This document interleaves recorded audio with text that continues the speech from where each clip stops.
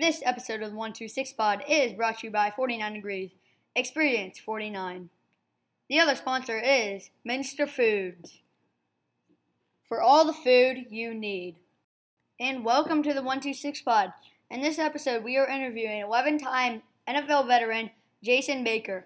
We will go over the pre-draft process with him, and he explains how it's like being a prospect in the draft. Let's get right into this one.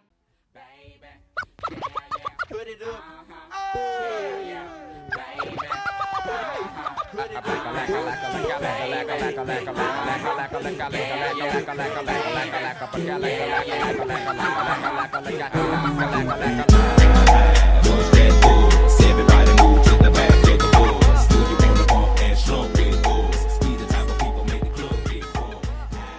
A graduate of Wayne High School, the University of Iowa, and Elmhurst Little League alumni. We would like to welcome Jason Baker to the pod. Appreciate you having me. Thank you very much. Thanks for being here, Bake. It's nice to be here. Sorry about the snow today. Yeah, there's not much we can do about that. That's some nutty weather. As my wife told me, her first visit to the Midwest in February, she said, "You don't have to live here, right?" I was like, "Nope, we don't." You guys were in Indianapolis. Yeah, it was 75 here today. So yeah, and she's from Georgia. Yeah, and lived in California. Yeah, she's like, "Why do people live here?" Because they're born and raised here. Yeah, I was offended then. Now I get it. Yeah. North Carolina's not bad. It's not. We wanted to have you on. Jackson and I are big NFL draft guys. Were you a big NFL draft kid, watching the whole thing on those Saturdays back in the day? I would say, like, as soon as I got to college, I started finding it interesting because I started knowing people that were in it. Prior to that, though, I was I was basically just a Bears fan and then a Notre Dame fan. That was it. Like, everything else didn't mean a whole lot. And if they didn't go from Notre Dame to Chicago, I didn't follow them a lot. But then once I got to Iowa and I started having friends going and, people I was playing against and stuff going, it started becoming more interesting to me. So if it wasn't Chris Zorich, you didn't really care what you're saying? Yeah. Chris Zorich is good. Chris Zorich is great. Yeah. Well, we wanted to pick your brain on all things NFL draft. Yeah. How it was when you were coming out, how it is now. And so we got some questions we wanted to throw your way and get your thoughts on just kind of how it works and the experiences and all that kind of stuff. So we'll let you kick us off here, Jackie.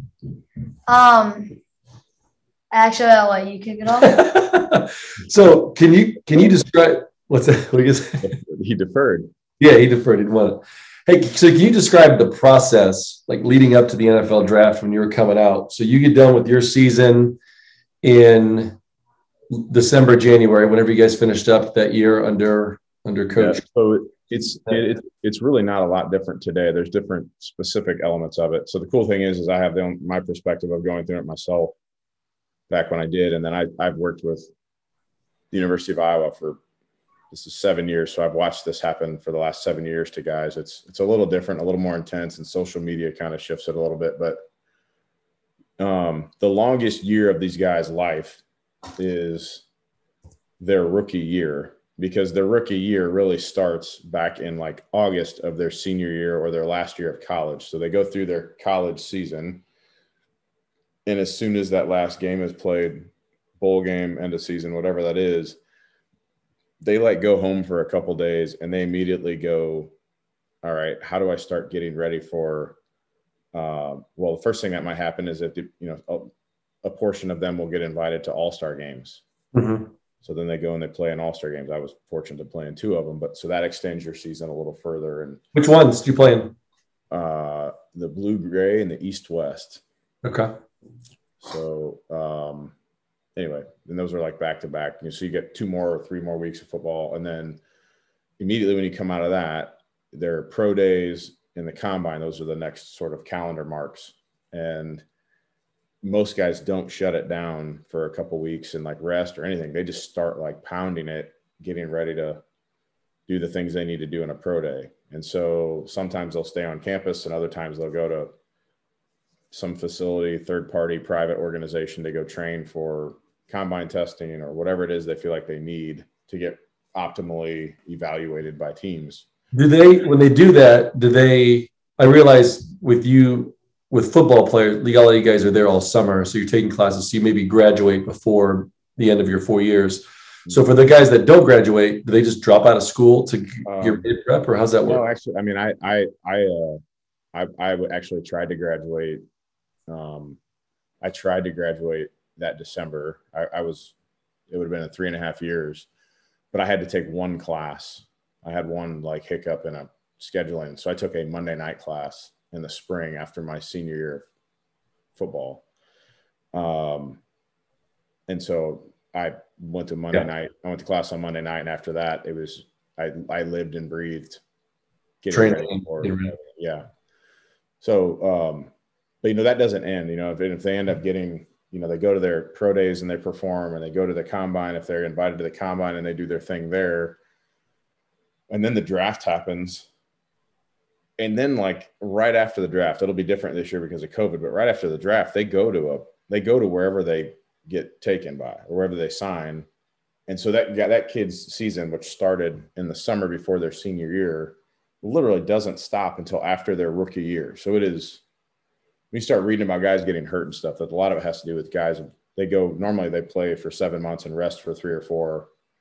Now it's this last year has just been a long, so the guys you're reading about right now have not slowed down since July 4th, probably, when they were wherever they were having a July 4th COVID party last year. They've been going hard all the way since. So pretty similar model now. The combine obviously is different because they're not doing it in person. But the combine is mostly medical. Okay. And a lot of guys tend to grab, the purpose of the combine originally was just a coordinated way to get everyone that the teams wanted to evaluate medically in the same place so they could do it efficiently. Yeah. With the internet being what the internet is now, I mean, you can see every snap, every play, yeah. Yeah. And it's not, even pro days now, they'll go to them and then they have somebody record them. They give the exact way, they give instructions to some video guy and say, do exactly this. And then they distribute them. Which is good and bad, I guess. I liked the rush of having a room full of people there watching. Probably be a little weird to have a camera guy and a coach and no one else, but knowing that, 32 teams will be watching it. Plus, yeah. So it's a pretty intense environment. It's probably not set up in a manner that's really that considered of like optimal performance for the player. It's obviously built for convenience for the teams to evaluate the players. So it can be a challenging environment to perform in, I think. Next question. You signed as a free agent in 2001. Typically, there aren't that many punters that get drafted. Would you have preferred to be drafted or just been signed like you were? Pridefully, I would like to be able to tell people I got drafted. 20 years later, I realized that part of the reason I was able to play in the NFL was because I didn't get drafted. I thought I was going to get drafted. I was getting phone calls from teams during the draft. I had one team actually tell me that it would be taking me with their first pick on Saturday morning, which was a 5th round draft pick. That was the Jacksonville Jaguars. And I remember not sleeping much that night thinking, holy cow, a 5th round pick's back then was a pretty significant commitment to a rookie punter. And they literally drafted a different punter, which was kind of an emotional roller coaster. What? Who was it that they drafted? I'll let you do your homework and look it up. But we'll find that before the end of this podcast. Do you have a stat guy back there somewhere in the closet? It's called my son sitting next to me. Google. Yeah. Look up who the Jacksonville Jaguars drafted in the 2001 NFL draft, and you will know who they roped up me with. I don't think he ever played it down, but whatever. Is that so? Can we just go in there for a second? Am I still bitter? No. Yeah. Is this like the Tom Brady going to the 7th round and all the people they passed on? You knew who this guy was, where he was, how he was doing? He's actually a good dude. How ugly his dog was, everything. I have no animosity towards him. He's actually pretty good, and I liked him. you just wonder, like, it's just a weird thing when, why would you even call me? That kind of thing. You're like, why wouldn't you just don't even call me? Well, it's not like I can deny it. It's not like I can not answer the phone. Even if I don't answer the phone, they're still going to take you, right? I mean, you don't have to actually participate. So, hold on. So real quick. So did you have an agent going through this process? Oh yeah, absolutely. Yeah. And so they're calling your agent, or they're calling you, or how does that dynamic work of after all this that you just described going on, the combine, the all-star games, your agent is involved in handling what versus what are you handling? So I was really, really fortunate. The agent business is crazy. The agent business is really crazy. I mean, I remember my junior year at Iowa, like agents I lived with other football players that were also potentially going to play after college. And so dudes would knock on our door, unsolicited, like, hey, I'm so-and-so. And you're like, we're in there playing Mario Kart or 007 or whatever on the, we're like, get out of here, dude. What do you mean? I wasn't even thinking like that. But I was very fortunate. I had an agent my whole career named Frank Murtha. He was the only guy that wasn't trying to sell me on something. He was the only guy that didn't come in and tell me all the wonderful things that was going to happen. He came in and actually told me and my family the truth about what my life would probably be like for the next 10 days and the next 10 years if it worked out. And it wasn't particularly rosy. It was a rough, real description and very accurate. So he actually was part of the reason why not getting drafted was really worked out. We never once prepared, even though a lot of teams were saying that they thought I was draftable. We never anticipated we prepared as if we wouldn't, which means we went and did our homework with all 32 teams. And we actually ranked out preference, opportunity. We had it kind of scored up so that when teams run, what happens at the end of a draft or as soon as they run out of picks, it's just a frenzy of phone calls. So if you haven't been drafted, they are literally in hours trying to get you to make a decision on where to go. So we had 12 teams here, come sign with us. Something like that, 12, something crazy. And if he hadn't pushed me through the process of going through and combing through and deciding, what this coach was about, how this, all that stuff, what the opportunity there, and we were able to make a decision in 30 seconds because we knew. And so that was very helpful. So my agent was very helpful in that. But in those situations, the personnel staff, the business side of football are the ones that are calling your agent. Sometimes coaches cross that line. But if it's a coach, the coach is generally calling the player. A front office guy is not going to call a player in the draft. You're not watching the general manager call the quarterback they're drafting and say, hey, we just took you. It's generally Bill Belichick, right? Or Andy Reid. But sometimes those guys are in fact front office guys as well, and there's some crossover. But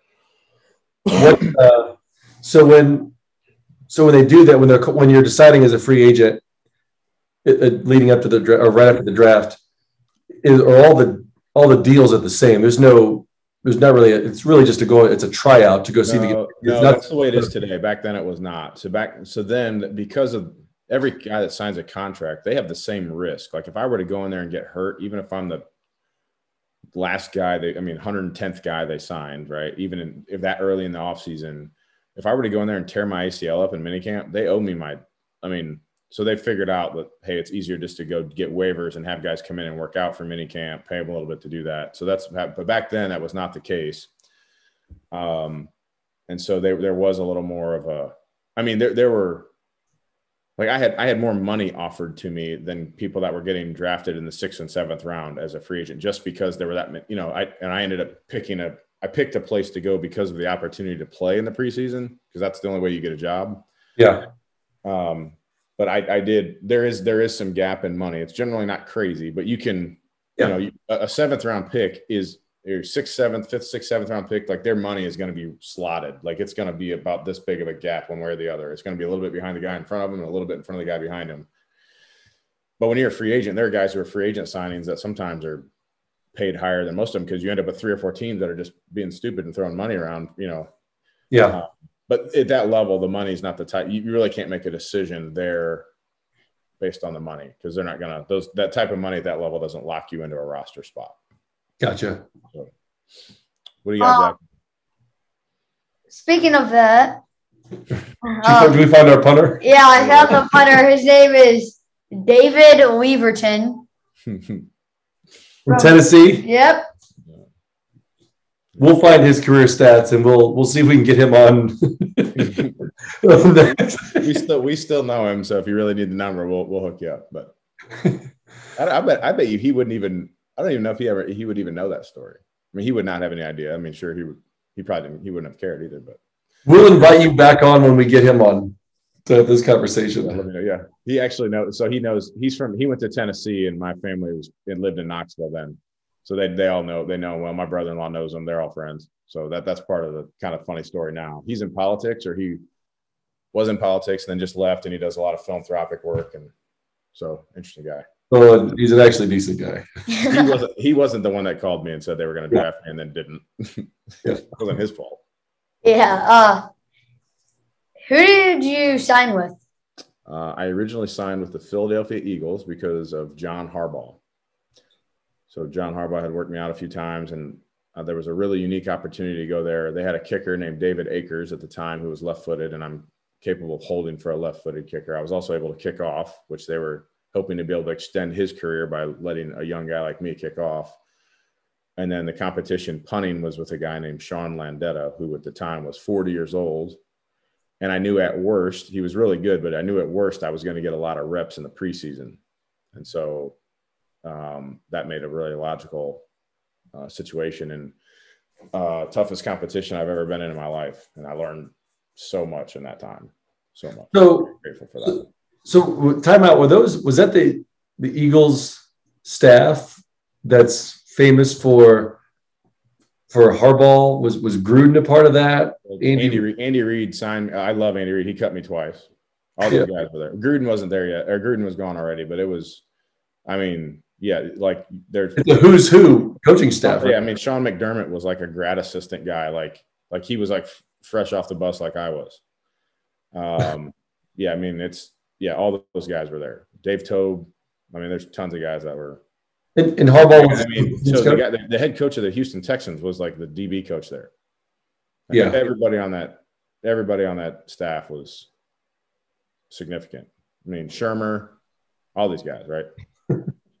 I mean, I used to go to Catholic mass with Pat Shermer. He was a Catholic. Because when you're at Lehigh and you're in training camp, it's like who's driving to off campus to go to mass? You just jump in, and so yeah, I learned a lot there.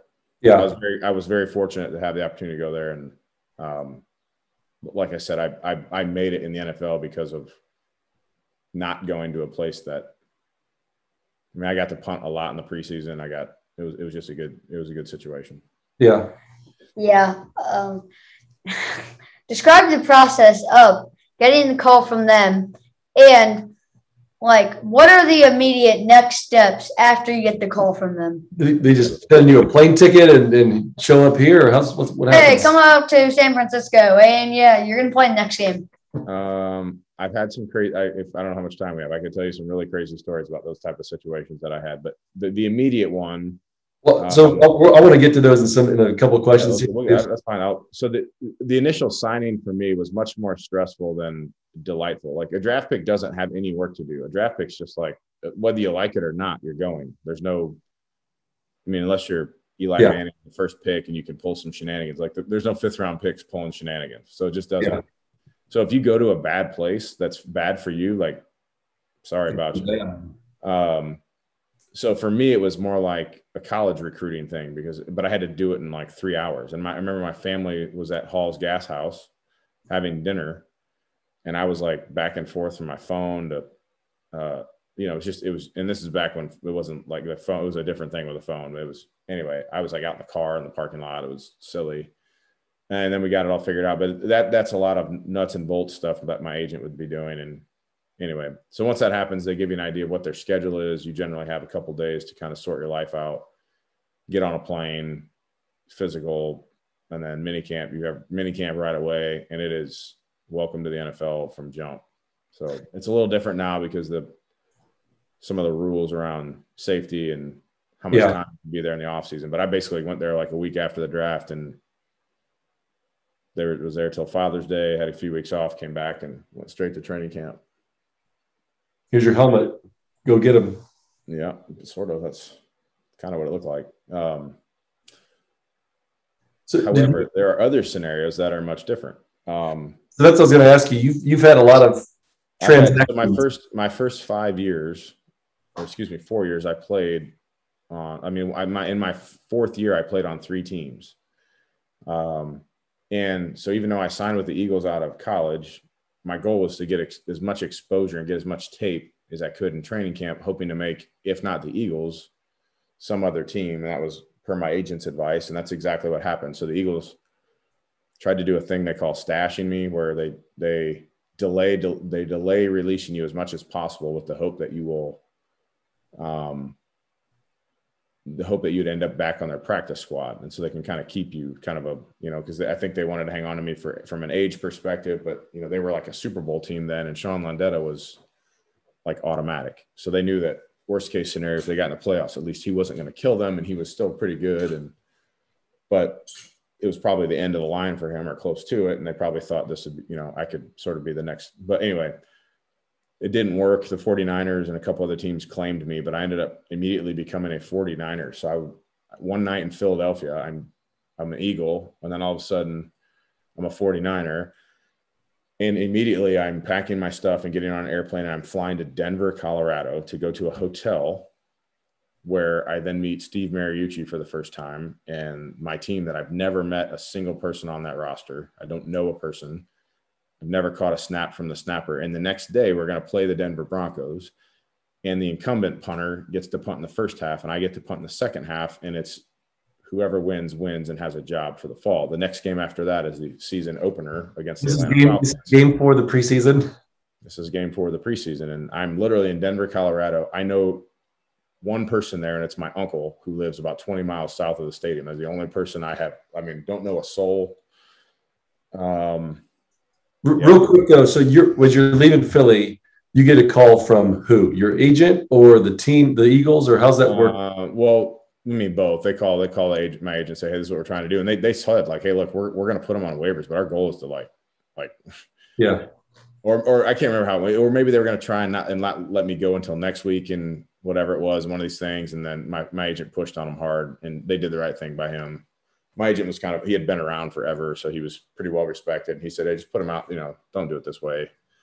If you remember, Jackson, you won't remember this because this is long before you're born, but do you remember the game where the turf at the Vet was bad? Yeah. They canceled the preseason game. Yeah. I probably have 25% fault in that happening. And I was the first person, because I was out there so early, walking around, warming up, and I was stepping in this little spot, and I was like, what in the world is this? And Troy Vincent was walking around like Troy and I kind of had a little thing because he was a Wisconsin guy and I was an Iowa guy. He was like the veteran player rep and all that, but I didn't really realize who I was talking to. It's like, Troy, what is this? And I'm kind of like walking through this thing. And he's like, whoa, what in the world? And he's kind of doing this. And he yells at Tony Siragusa, who was the rep for the Baltimore Ravens. And he came running over, and neither one of them wanted to play a preseason game no matter what on that old terrible turf at the Vet. And they were like, they started huffing and puffing and phone calls. The next thing you know, we're like, game over. Like we didn't even tee off. But in that game, the Eagles actually told my agent, they came out and told me, you don't get to play tonight. I'm like, what do you mean I don't get to play tonight? I had warmed up really well. And there were people there to watch me. There were like other teams that had expressed that they were coming to keep an eye on me because they thought that I would end up potentially being on their roster. And the Eagles knew that if I played really well in the preseason, their likelihood of being able to keep me would be very low. And so they literally said that we're not going to let you play. We don't want them to see you. And then the game got canceled. So my agent was just killing them for 2 weeks. And so when they got to this next thing, they're like, you can't do this. You have to put them on the street. You have to do it now. So it was like last minute. And like, so here I go to Denver. Look, I don't even like, it's like, here, do you want this jersey? Like, try this on. Like, it was like Little League. Like, does this fit? Like in an hour before kickoff. It was really, really a trip. So by God's grace, my 4 punts worked out. That's how it went. So, and you're a Niner. And now I'm a 49er and went through 2 really, really, really challenging seasons as a 49er. Jose Cortez is the kicker. Is that right back then? Yeah. Pride of El Salvador. My man could smoke a football, and he could do it with no shoe on, and better than he could with a shoe on. But I think no shoe like weirded people out. So he like had to wear a shoe just to like fit in. I'm telling you, like he could kick a brand new football with his bare foot, like nothing. It was crazy. Where'd you live? So you go to San Francisco, and how does it work where you're a 23-year-old guy or 22-year-old guy, and so they help you get an apartment or something? I went and got my own. I got my own. Yeah, I went and got an apartment on my own and got a furnished apartment. And my roommate was a guy named Vinny Sutherland out of Purdue. He was also the last guy to get off the bus. He had just showed up there, and he and I shared an apartment our rookie year. And yeah, that was kind of a blur. The most vivid of that apartment, my only memory of that apartment, actually. I mean, I remember. Clancy and Mark went out there. What's that? Did Clancy and Mark went out there? This was the following year. No, this year was my and this is terrible. My only memory is waking up on September 11th, and because by then it was, it's Tuesdays our day off, and it was 2 or 3 hours after everything happened on the East Coast. So it was just this weird, like, waking up in a different world. Like, bridges shut down, every media source going crazy, and you're like, what happened? I just went to bed, and now there's like the world upside down. So that was a trip, but I learned a lot out there, and yeah. So, what else you got, Jackson? We were looking at some of the guys you played with in San Francisco first couple of years, right? We looked at. Yeah. I mean, you had some pretty established quarterbacks. You wrote down a few names here, bud, didn't you? Yep. You had Jeff Garcia. Yeah, really great guy. Great football player. 4-time Pro Bowler. Is there like someone like Jeff who, and there's a lot of, I know you played with Donovan, you played with Peyton Manning and Trent. I mean, some Hall of Fame guys. Trent Green, Donovan McNabb, Peyton Manning, Jake Plummer. Jake the Snake. Yeah, Jake was a good dude. I enjoyed hanging with Jake. Delhomme. Jake Delhomme, my boy. Vinny Testaverde. Yeah. Cam Newton. Right. Cam the Man. Cam Newton, Jimmy Clausen. You can leave Jimmy Clausen off that list there, but I don't know who Jimmy Clausen is. I'm sure he's a really nice guy, but that list is pretty well established there, son. Matt Moore.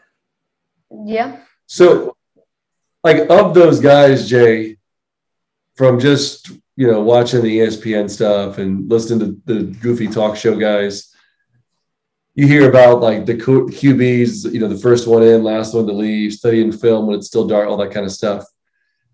Is that the case? I shouldn't say not only QBs, but some of the the best players, the leaders, the team. Is that the case with the guys that you played with? We don't have to feel out any individual. Yeah, a lot of them, and there was other things that would go on that you would, you may not be aware of, but like a lot of guys would have, like Jake Delhomme, for example, had basically like a film studio that the guys went and set up in his house.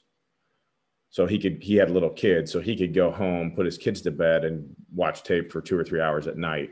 You know, like right now, like we're on this now, our kids are sleeping. Like you could do that, right? So he didn't have to go home at 8 o'clock at night. He could go home at 5, but then he might be up till midnight.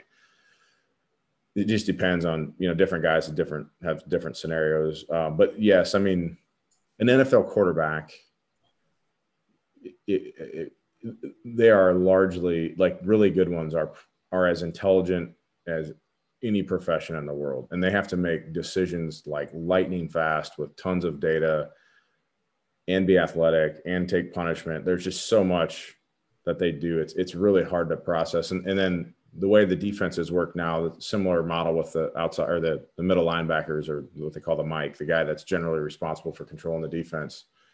When you get like a guy like everyone loved Luke Kuechly, there's no way a civilian can process the amount of stuff that guy's. He's playing chess with some guy that's won 8 Pro Bowls under center on the other side, and he's got to go and make plays, and he's moving guys around. It's just it's a really impressive cerebral thing. It's not the back in the day like Mike Dick could just run downhill and run into somebody as hard as you can and see what happened kind of thing. It's not that. You're a Dick Butt, excuse me, not Mike Dick. It's a very different thing now.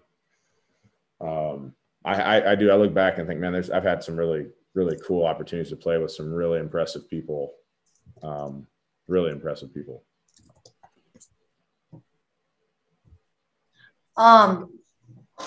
Yeah, so we've all heard the story about Peyton Manning, how he's like all this stuff. Yeah. It's about. Yeah. What is he like as a player? Peyton was Very, very, very good. Very, very well respected. I know people will say that, talk about all the people around him that were good, but I think he's a lot like Tom Brady in a sense that he probably made a lot of guys a lot better too. I mean, there's probably some balance between the two of them. Like Wes Welker was probably pretty good, but having Tom Brady throwing the ball made him even a little better. You know, Marvin Harrison was probably a good receiver, but put the two of those guys together, and all of a sudden you have two guys going to Canton. Peyton was really, really impressive with how he prepared. In fact, they even and the Colts were smart. Like they understood, like, hey, if we put good resources around Peyton, like we can kind of just set him up and get out of his way. So they had inside of it, like there were people that worked for the Colts whose job was to kind of like prep the stuff he needed every week to keep him moving, and were sort of like almost answered to him in a respectful way. And so, you know, he had that a lot. When a practice was scripted, it was like given to him, and it was almost like they just sort of observed while he sort of did his deal. And so it was a really mature professional environment around him. But I'll tell you, he's hilarious. Like the guy you see on the commercials is a lot like, I mean, that's really not much of a deviation from what he's really like. I mean, I remember one scenario where we flew to Iowa to support one of Dallas Clark's golf events. I mean, Peyton Manning going to Livermore, Iowa. It was like, we joked that it was like we always talk about the calendar, you know, BC and AD. Like we joked that their calendar changed the day that Peyton went there. It was before Peyton and after Peyton. Like there was like a phone tree when he got off the plane and we were out there, like people started like buzzing around all over the place around him. But it was funny. So you'd think this would be a really stressful, annoying situation for him. He's out in the middle of nowhere and people are acting like he's Michael Jackson, right? If you can just imagine, they're just like losing their mind. Like, oh my gosh, this is Peyton Manning. So he takes like an icy hot type thing. And it's like 100 degrees and there's bugs. It's just Iowa in July. It's absolutely miserable. And he's being like super friendly, but he's going up to people and he's like, hey, how are you? And like slapping them on the back of the neck and kind of give him one of these, right? And then walking away. Person, he didn't even know him. But then like everyone's laughing and rolling. Nobody knows what to do. Like when Peyton Manning just rubbed icy hot on your ear and you don't know what to say. It was just, he just broke the ice with everybody. And then at the end of the day, we're in like a pizza joint bar place. And I'm thinking there's no way he can handle these people hovering over him. And it was like he wanted to meet every single one. He was really, really great. And just absolutely hilarious. Just so funny. I mean, so funny. And he was a pretty good quarterback too. Pretty good quarterback. Yeah. We had our San Diego Padre reliever, Craig Stammen, on the pod. We asked him about like a big league moment. That he was, were you able to do something that, you could probably only do or get access to because he was a big leaguer. Did you have a moment like that throughout the course of your career or after your career where you got access to do something, flew on this, got to go to a game, got whatever, anything like that because you were an NFL guy? Yeah. I mean, there's always things that are like. Is there one that stands out though?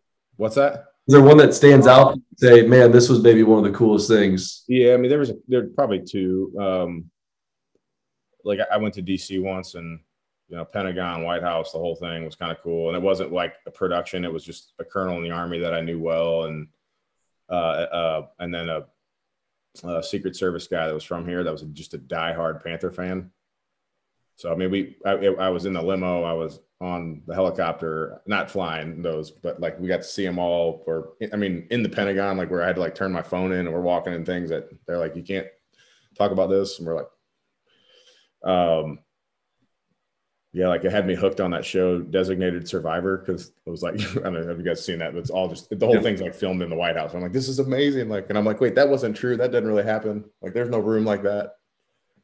So that stuff's pretty cool. But I got to probably my three favorite ones where I went overseas with the USO 3 times. So Jackson, you may not know Matt, but one of your dad and I's very good friends served over there for a long, long time. And I was able to go to places like literally where he literally was. And then we'd come home and talk about it and just get to go to Afghanistan, go to Kyrgyzstan, these places where we've been fighting for years. I can just be around, like that's, you're on all kind of crazy aircraft and just, that was pretty fascinating stuff in all because of the silly thing I did on Sunday afternoons. That, so yeah. Those are the two that jump out the most readily. But I got to walk in the White House sort of on a just because of that. So, pretty cool. Yeah. Heck yeah. Speaking of doing stuff because you're an NFL player, did you have a merchandise deal? Yeah, there was little things, nothing crazy like you might think. And I'm even later in my career when social media became a thing, I still do no social media. So a lot of that stuff's kind of shifting towards people with. One of the few guys on planet Earth that is not a part of any social media. And I'll be the only one alive here before too long, I think, because the aliens are gonna have you guys marked and come get you or something. Something bad's gonna happen on the other side of this. So I'm the president of the Anti-Social Media Association. Good luck. Which doesn't exist, by the way. Anyway, so Jackson, no, I mean, I had Nike and some other little things like that, but nothing that was like, nobody's writing articles about like they did Kobe Bryant today when they announced that. Yeah. Discontinued and nothing. But it is cool. I mean, there was I remember. Tell me about it. What do you get? It depends on what the different year was. I mean, there's some scenarios where there's some cash, but generally the biggest chunk is like an account for merchandise and like a specialized way that you can go get merchandise that other people can't. Like you could walk into a Nike town, you just call like a day or two ahead and say, I'll be there. And they're like, okay. And you had like a dollar amount that you could just go do whatever you want. We had like a specific website. We could go get whatever we wanted and things like that were cool. Then you'd have all the football related stuff you needed. And then depending on who you were and how long you were around, there's money involved. And there were generally other things, like a lot of times anything related to athletics. So nutritional stuff, like companies were always doing, you get this and get that, or if I did little commercial things for cars and, things like that. Nothing crazy. I mean, but you could call Nike Town and be like, I'll be there tomorrow, coming with my family or one of my guys. And you can go to the golf floor, to the basketball floor, to the Air Max, to boom. There were no boundaries. I mean, they limited the amount you could do in any given stop because obviously there's a inventory issue that, if you end up, because generally, if we were there, that also means there's probably 20 other guys on my team that could do the same thing if they wanted, right? So in an effort to cash them out. So there's a little bit of that, but yeah, I mean, you could go there and kind of crazy. I remember the first time my wife was with me on one of those, she was like, what is going on here? And the best part was you just load it up in bags and leave it on the counter and be like, here's my address, and walk out the door, and they would just send it to you. So you didn't have to carry it around either. Is she your girlfriend at this time? I don't remember. She was my wife the minute I saw her, but I don't know. True or false? Did you do this as a try to impress me moment? No, we did go visit Vegas once before we got married, and we did it in Vegas, and I do remember that, but I don't remember her caring much about that, really. I don't know why. Thank God. Yes. Got to be careful when you pick them, Jackson. Be careful now. Can we talk about the Leon Washington shoelace tackle? If you want. So describe. That day, buddy. So we'll post the link to the YouTube. Oh, it's over right here. Here it is over on Jackson. The irony of that question is Seattle had the best Nike town. Did they really? Oh, it's great. Yeah, I mean, Eugene, Oregon's just, I think that's part of it. I guess that makes sense. Yeah. Yeah. So I may have actually gone to Nike Town the night before that play happened. I don't know. Or the day before. It's got to be the shoes. So tell us about that play, because he was a pretty for a while. Yeah, he was a really good. And he's a great dude. Like he's not at all what people wanted to, like the conclusions you wanted to draw from watching that play are not him at all. He is like humble and grind. Like it's completely opposite. He just couldn't see me. That's all. Like he didn't know that I was there. Yeah, he didn't Leon let it or anything like that. I couldn't tell you if he didn't feel like he slowed down. I don't know if he did, but I literally am like in a blind spot on him. So, So I actually hit a good ball. It was 40s and windy and cold like it always is out there, but I hit a pretty good punt. It was a left hash.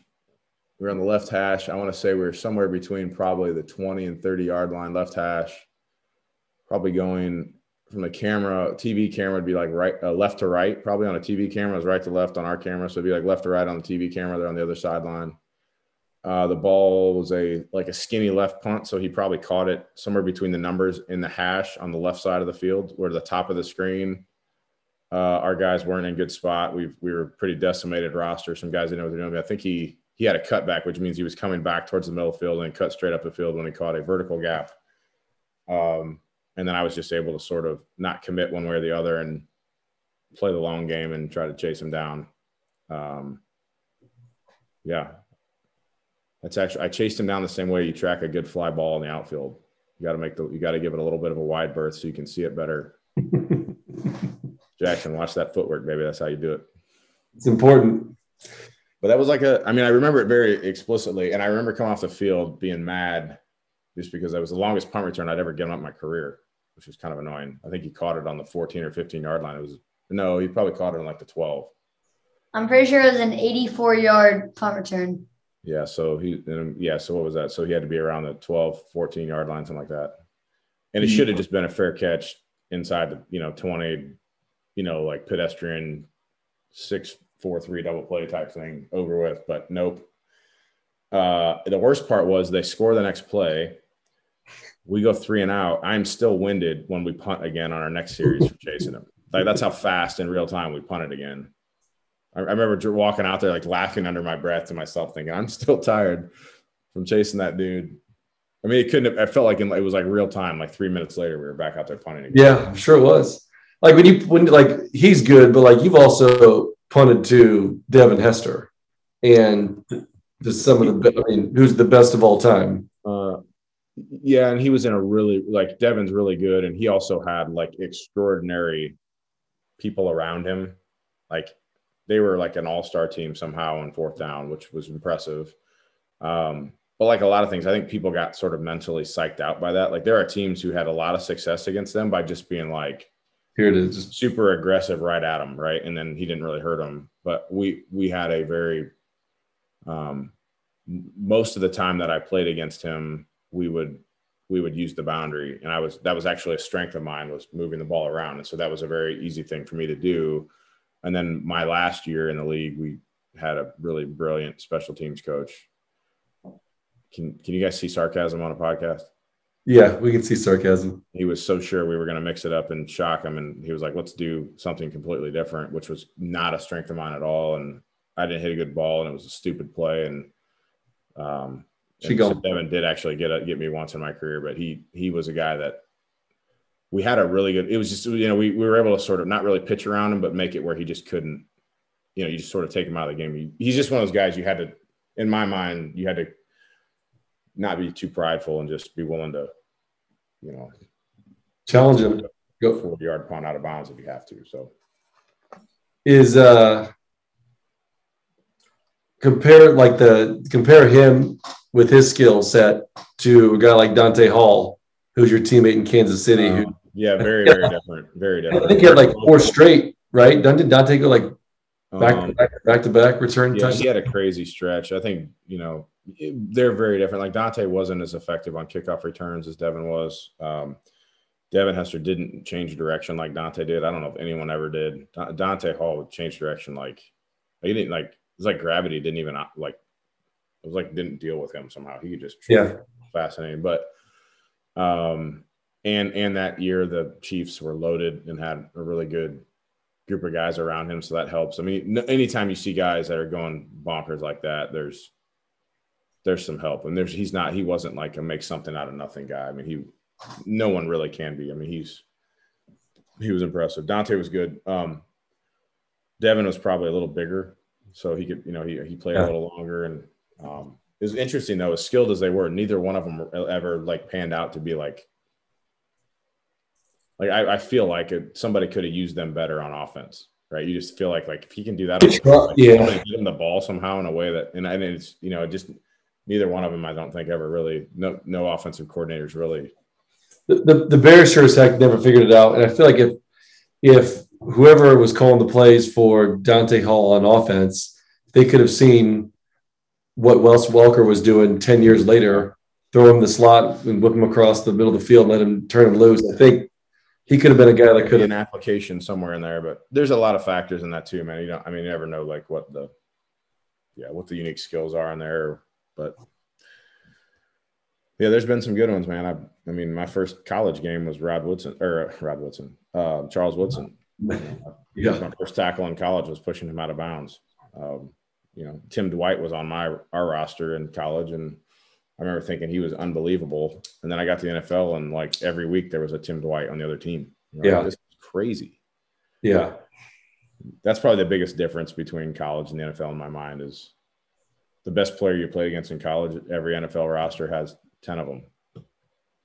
Yeah, and I think that's my favorite part of the National Football League is unlike every other sport, you literally can get knocked off your rocker in any week. Doesn't matter who you are. Like somebody over there could just go off and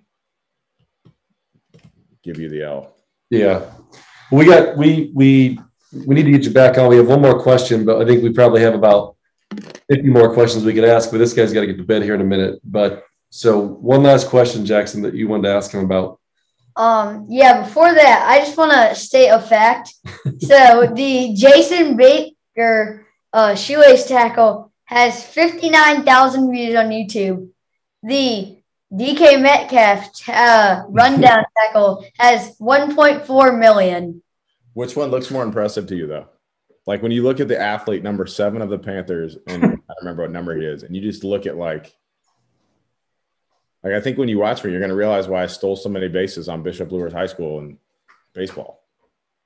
Okay. Well, we're just going to go bicep comparison. You're wearing the long cotton baggy sleeves. Metcalf is not.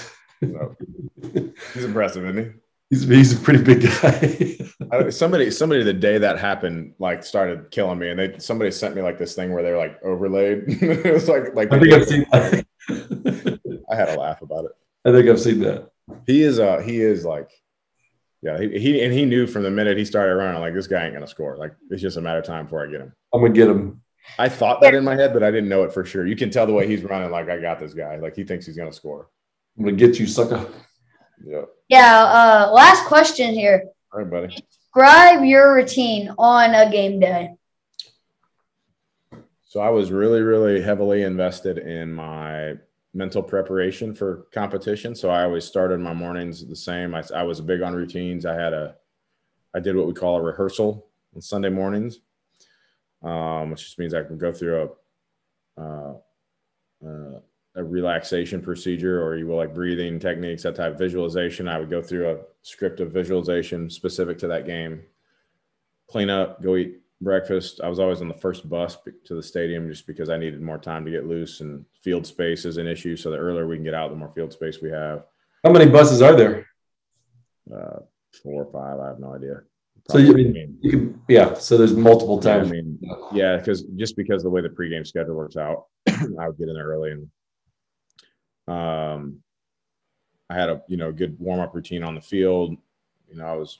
I always loved having music, stuff like that, just to kind of keep me away from it. I was really big on preparation, relaxation, just clear head. And then pregame, I was a low rep guy, meaning I would try to have minimal exposure, so I would have maximum gas left for the game. And I had really strict routines on the sideline that I stuck to. I had, just a nice, like, it was a situation where everything that was going on was understood by all the parties involved, my coaches, that kind of stuff. We all had a nice working scenario. We had good, clear communication on everything. So there was just a low intensity around everything, low heart rate. Nobody was ever panicking. I'd use pregame to get a really good idea what the weather was doing, what the footing was like, that kind of stuff. We'd pick out all the shots that we would anticipate during the game. What time? So what time are the first bus gets to the game at what time ish? Oh, for a 1 o'clock Eastern game. 10:30.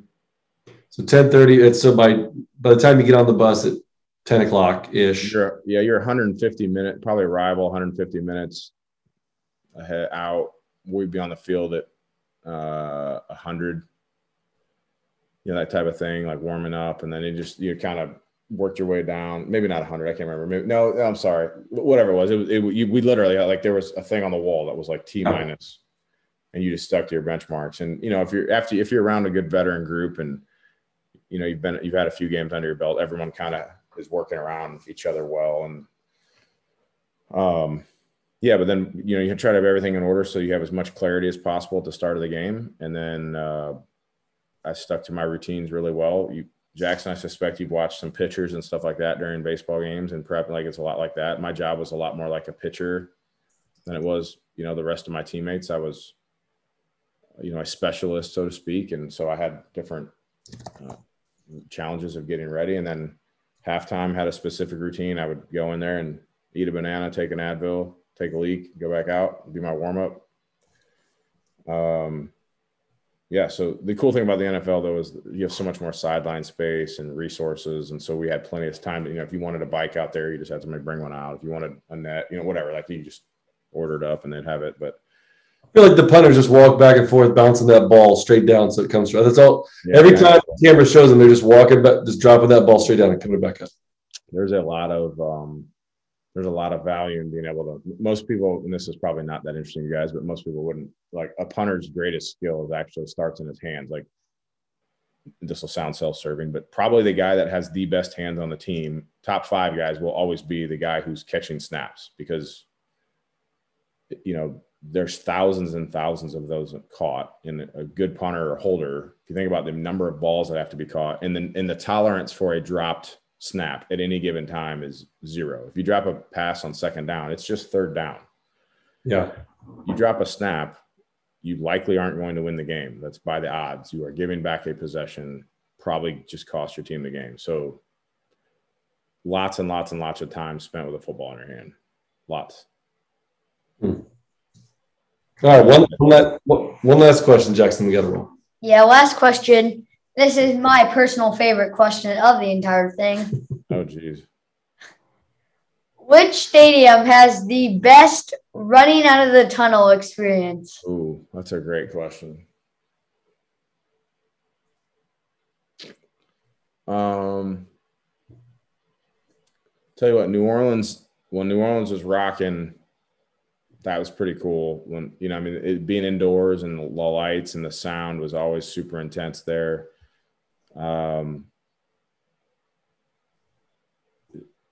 Gosh, in any of the older market, like Midwest, even Cleveland and Pittsburgh, and like these people live and die for those teams. Like, you can just feel it when you're in there. Yeah, that's always pretty cool. But I'll tell you, quite honestly, it's not in the NFL. I mean, the best tunnel experience is in Iowa City, Iowa. When the Iowa Hawkeyes come out for a night game, back in black, like when they crank that up and the whole place is blacked out and those kids come out of the tunnel, like, even today, like in my life now, when I'm there, like the hair stands up on my arm. Like, you feel like those kids that do anything in that moment, like, they'll jump out of the building. They are flying high. And it's cool the way the stadium is built and the environment. College is a little more set up for that. That's pretty cool. But probably for me personally, probably one of the coolest things was, I was on a team that was able to beat the Bears in the second round of the playoffs at Soldier Field. I grew up a Bears fan. All my family's from Chicago. Like, that was pretty cool coming into that environment. We weren't supposed to win, and we beat the dog out of them. I had played really well, and in a time where it mattered, like, we needed me to play well. It was 20 degrees, and just typical. Steve Smith. He run one back, Steve Smith, or did he catch a long one that game or something? He beat him up pretty good. He was. Didn't he hug the goalpost? I'm surprised you remember that. Yeah, by the third quarter we were on them. The second quarter we were on them. By the third quarter we were holding on to a lead. But that's pretty cool because I grew up.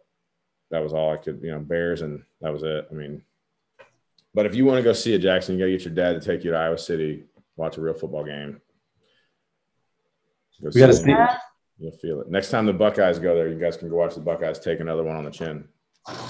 well, not a Buckeye fan, I'm a Dayton fan, but our good friends at 49 Degrees created that tunnel experience. There you go. I was trying to set up an opportunity for you, Jackson, for your commercial.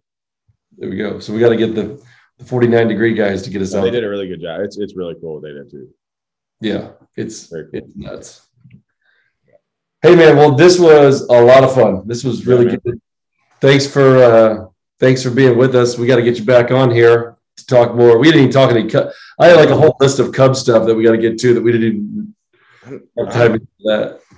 Which we can say that for a better day when they're winning. Well, Arietta's got them going good tonight. We're up tonight. Let me check it. I got David Leverton on my screen over here. Yep. So Leverton. Jake's taking care of business, and somehow we scored 3 runs. So I'm not sure how we did that because it seems hard for us to do that. But probably 1-3, bottom of 5th. Probably a couple errors on the Mets there. Yeah, who knows? I'll take it right now though. Yeah, we need it. I don't know if it matters though. It matters, but we're still only talking about 15 games in. So. But the only game that matters, Reds are winning versus the Diamondbacks. All right, on that note, we'll shut it down there, Jackson. JB, thanks for joining, man. This was a lot of fun. All right, let's catch up. See you, Jackson. Tell your mom hello. See ya. Yeah, tell the fam bye. Y'all be good.